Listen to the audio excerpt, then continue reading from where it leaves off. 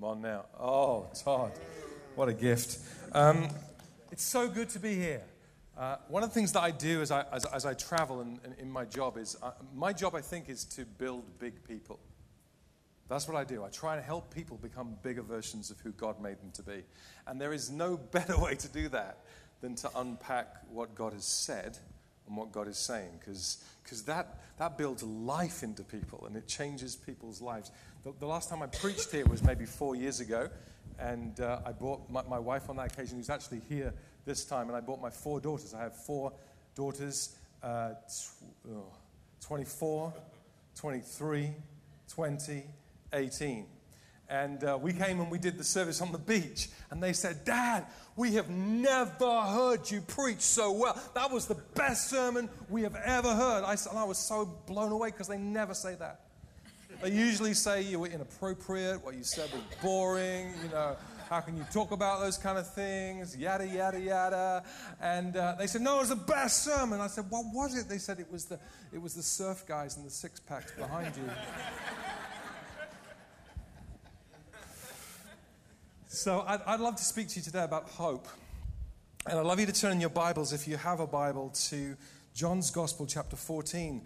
And I want to talk from a conversation that Jesus has and a story that Jesus tells.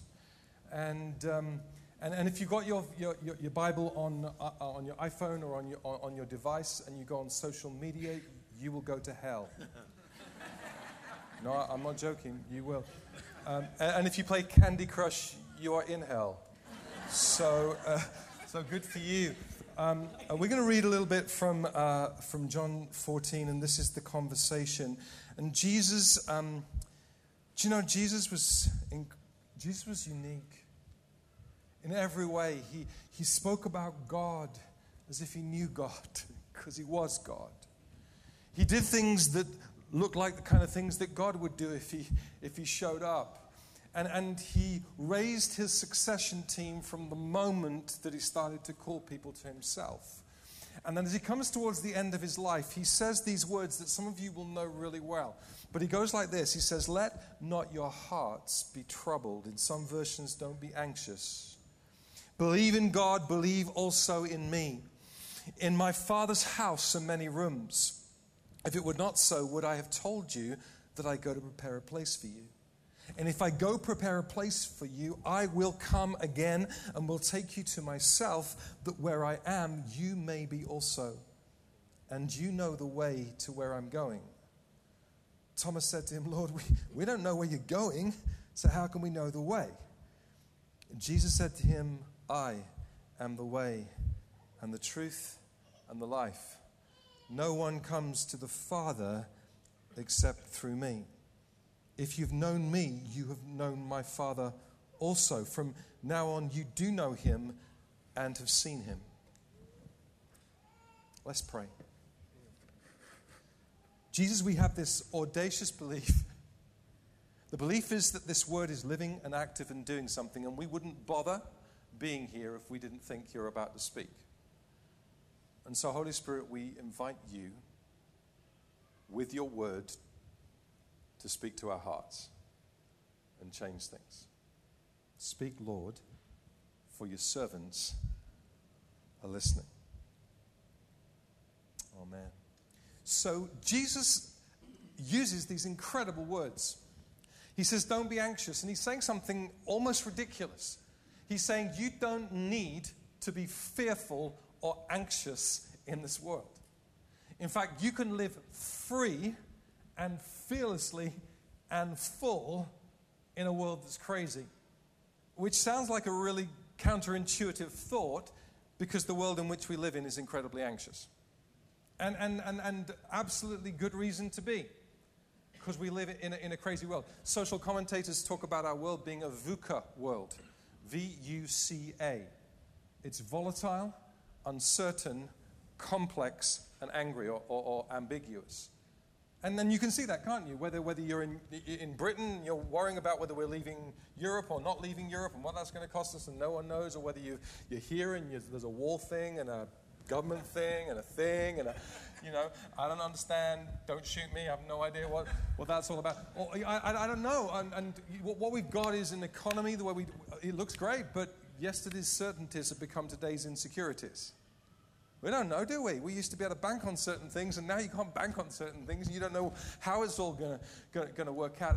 And so we live in this VUCA world, and we live VUCA lives. See, it's not just a macro thing, it's sometimes also a very personal thing, because we don't know how to deal with the depression and the debt and the kids and the sickness and the thousand things that are coming at us, and the competition and the comparison and social media and the phone, and how do we deal with all that kind of stuff? And Jesus says, you don't need to be anxious. In fact, I'm commanding you, don't be anxious. You have a Father. And you go, what? Because Jesus, you would have thought, growing up in a religious context, that Jesus might have said, don't be anxious, come to church. Or don't be anxious, start being good. Or don't be anxious, behave differently. Or don't be anxious, change your diet. Or whatever it is. Invest differently. But he says, you don't have to be anxious because there is a Father. And he's saying something which back in the day was incredibly huge and even today is massive. He's saying to a people who knew God to be all-powerful and could do everything and was to be feared and you had to hold him at a distance, he's saying, no, God is a Father. And it's massive. Because if we left here right now and you went to the beach or to the mall and you grabbed some people and said, the people who don't do God, what do you think about God? If God is real, what does he look like? You get a whole bunch of weird descriptions. Some of them would think that God is like a religious God. He's a stained glass window God. He's a church God. So if you want to find God, you go find a church. And God's the guy that when everyone leaves, he plays the organ. That's God. Smells like church. And that's God. Or some, other people think that God is like a grandpa God. He sits on a rocking chair up in the clouds, sucking Werther's Originals, and you go and see him twice a year, Christmas and Easter, and you kind of love him, but you don't want to be around him very much. That's who God is. And other people, more people, I think that God is some kind of traffic cop God. So he's out to get you. He's round the corner with a sin gun, and he knows when you did bad things. Better watch out. Going to find out if you're naughty or nice.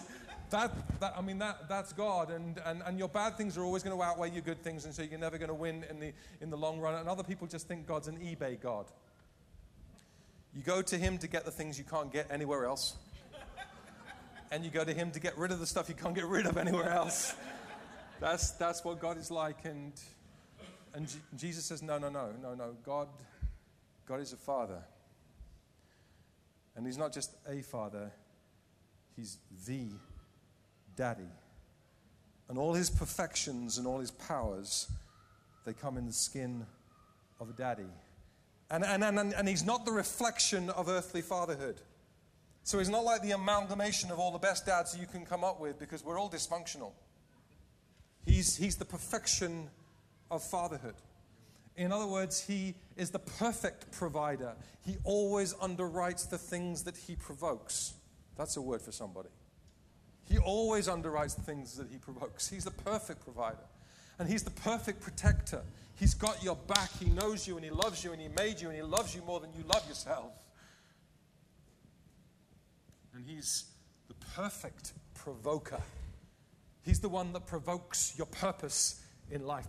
That's who the Father is. And you don't have to be anxious or upset, because he's got your back, because he really knows you, because he understands your situation, and he understands your cancer, and he understands the kids' finances, and he understands the things that wake you up at night. You see that there is every reason for you to feel anxious in this world, but you don't have to live anxious, because you have a Father who's got it.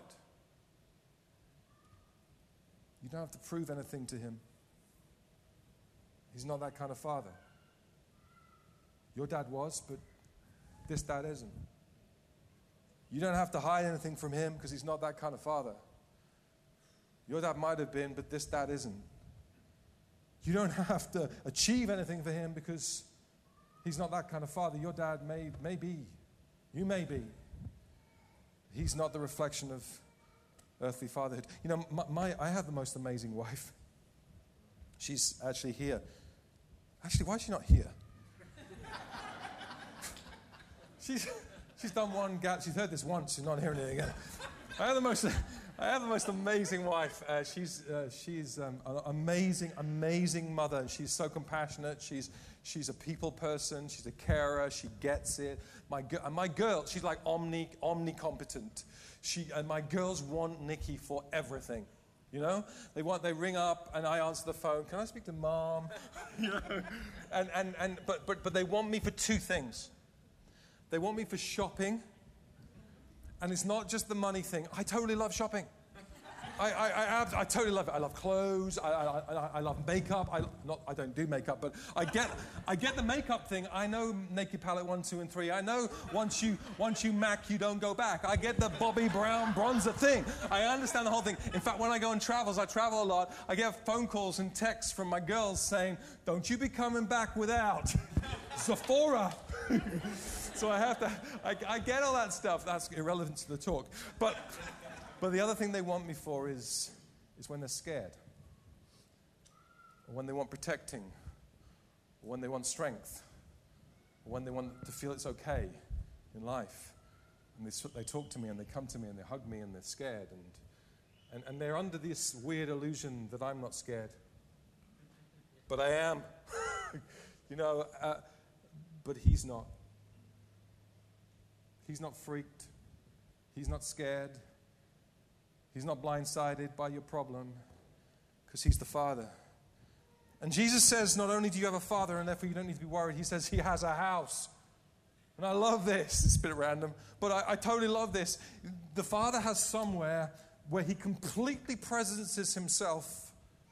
And where he completely presences himself, consequently, there is the absence of anything that is incompatible with the perfect presence of God, which means that in the Father's house, there is no more pain, and no more sorrow, and no more lack, and no more loss, and no more tears, and no more abuse, and no more separation, and no more cancers, and no more cheating, and no more competition, and no more comparison, and no more measuring up and not measuring up, because it's the Father's house, and it's his rule, and it's his reign, and it's his realm. And anything that's outside of that has no place in the Father's house. It's a house of grace. And the thing I need you to get today, and the reason that you don't have to be anxious, is this: the Father's house is your home. I think that's what Jesus is trying to say. You were made for the Father's house. Heaven is your home. And here's the deal. I see this all the time. In reality, there is nothing on this earth more misdiagnosed than your homesickness for heaven. That's what's going on. That's why you're anxious. That's why you feel there's something lacking. That's why even when you achieve, there's always something more. That's why you feel as if you lack, or there's a lot. We're a displaced people desperately seeking our way home to the Father. We think we might be able to achieve this thing with more sex, or a different kind of sex, or we might get it with more money, or an upgrade, or a different house, or spending more time in a different place. We think that a different relationship, or we even think tomorrow might sort it out. We've had enough tomorrows and enough tomorrows and enough tomorrows to know that tomorrow doesn't sort it out. Listen, nothing is going to solve your anxiety, your fear, your worry, your overburden carrying, your pain, your trauma. Nothing apart from walking with the Father and living in his house. Because your heart cries out for the one who created you. And you want the place you were made for. It's the Father's house. And I think the disciples are sitting listening to Jesus, and they're going, this is like that story. Because there was this story that Jesus told, which is probably the most famous story in the world ever. And they're going, we heard that story Jesus told about a father, and is this the story that we're supposed to? And their minds are fried, and they're going, this is the story. I love stories. You love stories? Stories move my world. How many of you love a story?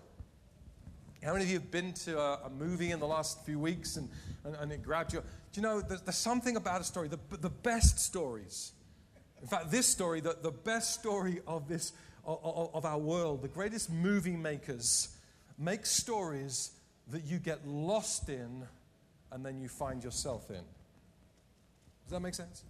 Stories that you get lost in because it captivates your mind and your heart and you go, oh my word, and then you suddenly find yourself in and it has meaning for you.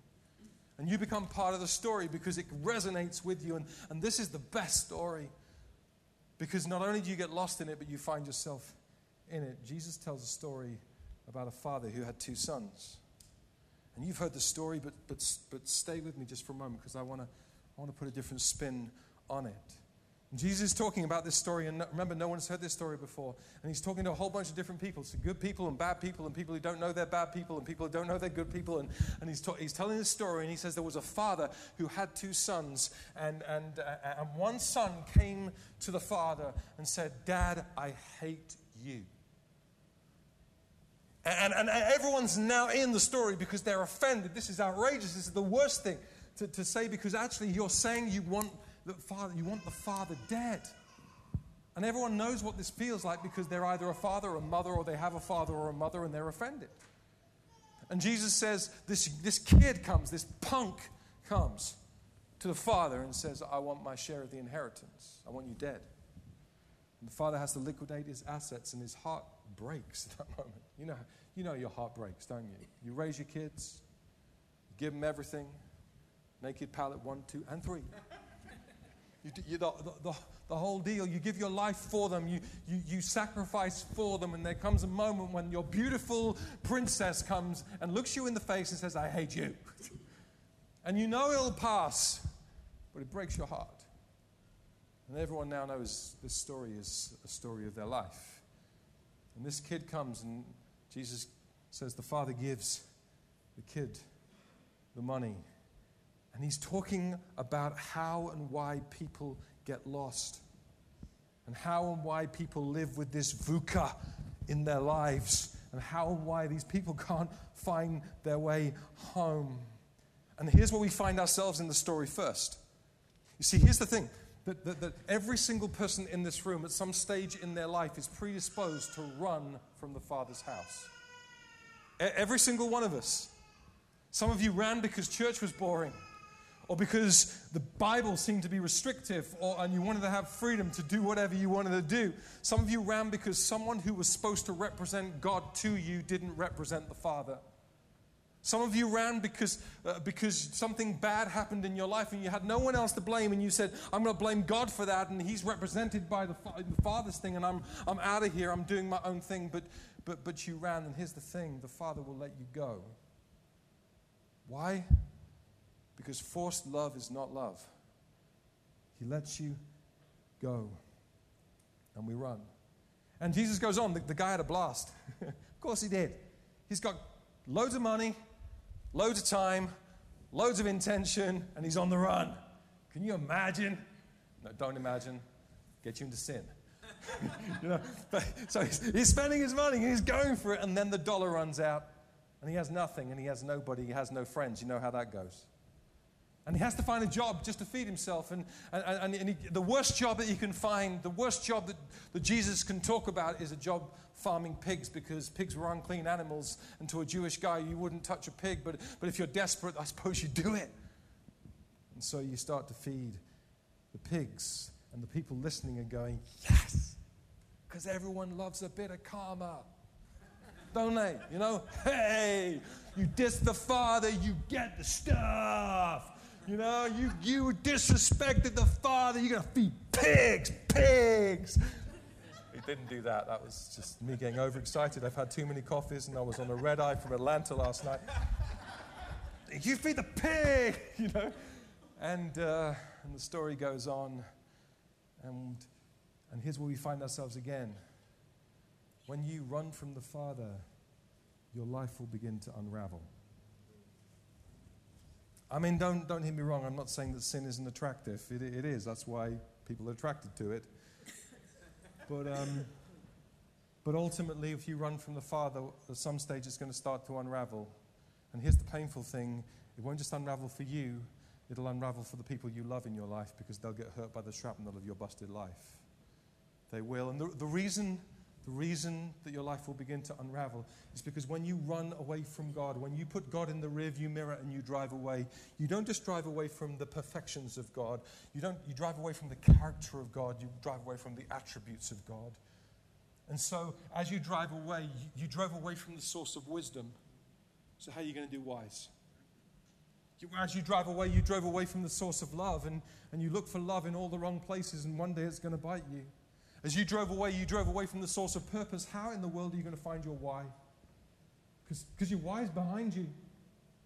You drove away from the source of life. How are you going to find life in all its fullness? Because you drove away from. So your life will begin to unravel.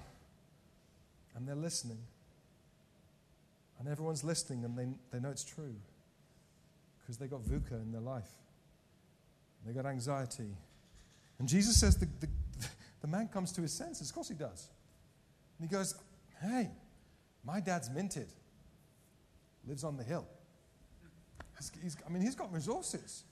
And I'm feeding pigs. Surely I could just be a pool boy. Or do the garden. Or I could do something. I don't have to be a son again. I don't have to live in the big house. I can live in the whatever, pool house. I could do something. I could just. So he starts practicing. Dad, I'm so sorry. I'm no longer worthy to be called your son. And he starts to walk back to the father. And the crowd love this because they know something that you don't know, but I do because I did my research. And they know that in this culture, in this honor-shame culture, the worst thing that can happen is to disrespect a father or to disrespect a village. You put offside the whole village. And they knew that in rural communities, the elders would get together and they would sit at the city gate. And they knew that if a son came back who disrespected the father, the elders who would sit there would enact a ceremony called kezazah. And kezazah would mean that you would say to the son, you are no longer worthy to be called a son of the father you have disrespected, and you should live in shame. And they would probably smash a clay pot and they would say, you are done, you are exiled, you are done. And they're going, people listening going, karma. And then Jesus says, the father hitches up his skirts because he sees the son. And he would know his son. His eyesight, like mine, is failing. But he would know that run anywhere, that walk anywhere, looks like his. And he sees the son. And he hitches up his skirts in an undignified manner. No Jewish male head of a household would do this. And he runs. He probably hasn't run for years like some of you. It's clear. And he runs. And the interesting thing is, when I first read this, I thought, he runs because he loves the son. Yes, he does. But it's more profound than that. He runs to get ahead of the elders. He runs to get ahead of the shame. He runs to get ahead of the rebuke. He runs to get ahead of the judgment. He runs to get ahead of the religious guys who are going to evict this guy. He runs so that he can get there with his grace and his love and his restoration and say, I love you, son. See, here's the thing. If you're a younger son and you're running away and you're doing your own thing and you're sticking two fingers up at God and saying, I'm doing my... You take one step towards the Father, he will come running towards you to get ahead of your shame, to get ahead of your rebuke. And you better pray that when your kids come home, they meet the Father before they meet the elders. Because he's a God of grace. And the father meets him, and the son does this practice, I'm no longer worthy to be called your son, I'll come as your hired hand. And the father stops him and says, son, you don't get grace. You don't get grace. I love you because I love you, because I love you. It's not dependent on your failure. Failure is an event. It's a moment. It's not a person. I forgive you. I restore you. Come back. Have everything that you had in the first place. And live in grace. Bring a robe, put it on his back. Bring a ring, put it on his finger. Bring sandals, and put them on his feet. And restore him. It probably offends everybody listens. Because they now know that Jesus is talking about God. And this isn't like the God that they got in their head. This is quite offensive to them. And here you are. Younger son, younger daughter. And all you need to know is this.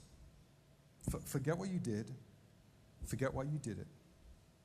What you need to know is this. The moment that you take one step towards this Father, He will come running towards you. He loves you so much. And if the story finished there, we could finish, we could go get pizza, or whatever, it would be great. And the church people would feel like, isn't God amazing? And aren't bad people? And they're very lost, and we can kind of think about this would be great. Oh, we wish so-and-so was here today, because they could have heard that message, and it would have been amazing. And we can live in denial of all our stuff, and all our VUCA, all our volatile, uncertain, complex, angry stuff that's there, all our anxieties, and we can be all self-righteous and be just as lost as the younger son. See, Jesus says there's another son, and he's just as displaced. He lives at home, but he's not at home with the Father. And if you read the story, and you can read it later on, he is pissed about his brother. I mean, he really is. And the reason that he's pissed is because he's just as lost, and he doesn't get grace either. He's just as far away from the Father as the younger son is. And you know the first sign of elder brotherness, if you're wondering whether you got it? Here it is. When life doesn't go quite the way you think it should go, you don't just get sad, you get mad. You get bitter, you get angry towards God and resentful towards others. And the root issue is this. You have God on some kind of transactional relationship. If I do good things to God, He does good things to me. If I do bad things for God, He's going to somehow get me. And so I drive and I strive and I try and do good things. And I'm trying to earn God's love. And somehow it never quite works. And I've got this VUCA inside and it gets worse. And it never comes out because it can't come out because I'm a church guy. And so I've got this face on all the time. And it's all superficial. But inside there's this waiting volcano of bustedness. Because I don't get grace. And the older son goes to the father and says, all these years I've been slaving for you. And no, you don't get grace. You see yourself as a slave and not a son. My brother has been with prostitutes. I mean, don't tell mom. Let's not talk about this publicly. I don't make such a big deal about this, but he's been with prostitutes. Like that must be that's like the ultimate. He's been with prostitutes. That's it. Resting my case.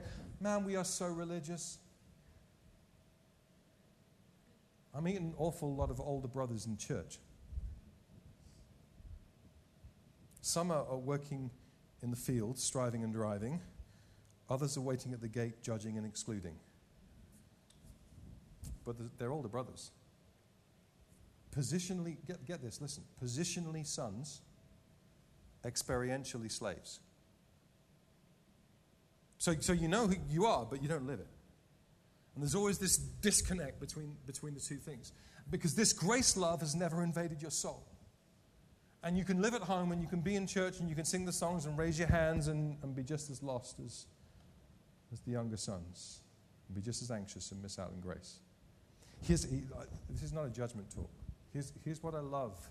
I never do judgment talks. Here's what I love about the story. In His grace, the father treats the older brother exactly the same way as he treats the younger son. I love this. And you can almost picture the father hitching up his skirts going, here we go again. And he goes out to the field and he doesn't have to run to get ahead of the shame, but he has to go and deal with some shame. And he has to go to the field and he says to the older brother, son. Actually in the original language, child, which is great. It's better, isn't it? Child. In other words, you are not who you think you are.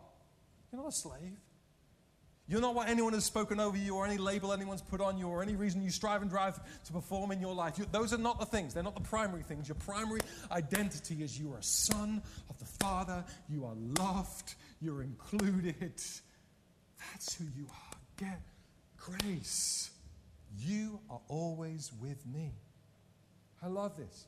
Forget the slave thing. Forget the fatted calf thing. Those things they're not unimportant, but they're not that important. The important thing is that you get to be in the Father's house. You get the security and the hope and the forgiveness and the joy and the life and the springboard and the opportunity of living outside in the Father's house and living in and out of the Father's house and knowing the Father. That's the thing. Everything I have is yours. And I kind of think that Jesus looks right in the eyes of the hardened religious guys. Says, everything I have is yours. Not the wages of a slave, but the inheritance of a son. So stop trying to earn something you cannot earn. Stop trying to please me because I'm already pleased. It's time to come home. It's time to go home. Don't be anxious or upset. Trust in God. Trust also in me. There is a Father who has a house. And his house is home. And you were made by him, for his house. And I think that's why God has got you here today. Because he wants you home. And the cool thing is, in that conversation that Jesus has, Jesus says, by the way, I am the key to the Father's house. I'm the way in a world that's lost its way. I'm the truth in a world where the truth is relative. It's your truth, my truth, anyone else. I'm truth you can stand the weight of your life on that isn't going to shift. I'm life in all abundance and all fullness. I am life that you can't even begin to imagine. I'm joy, I'm life, I'm fun. I'm life. I am not a program or a building or a behavior or a structure. I'm a freedom, I'm a path. I'm not truth that will limit you and suck the life out of you. I'm truth in the experience of life that will make life. People, come home and you will have hope. Come home to wisdom. Come home to truth. Come home to grace. Come home to forgiveness. See, hope in this broken world is not a political settlement. Thank Jesus. Or a lifestyle upgrade, but a Father who loves you. Amen. Let's pray.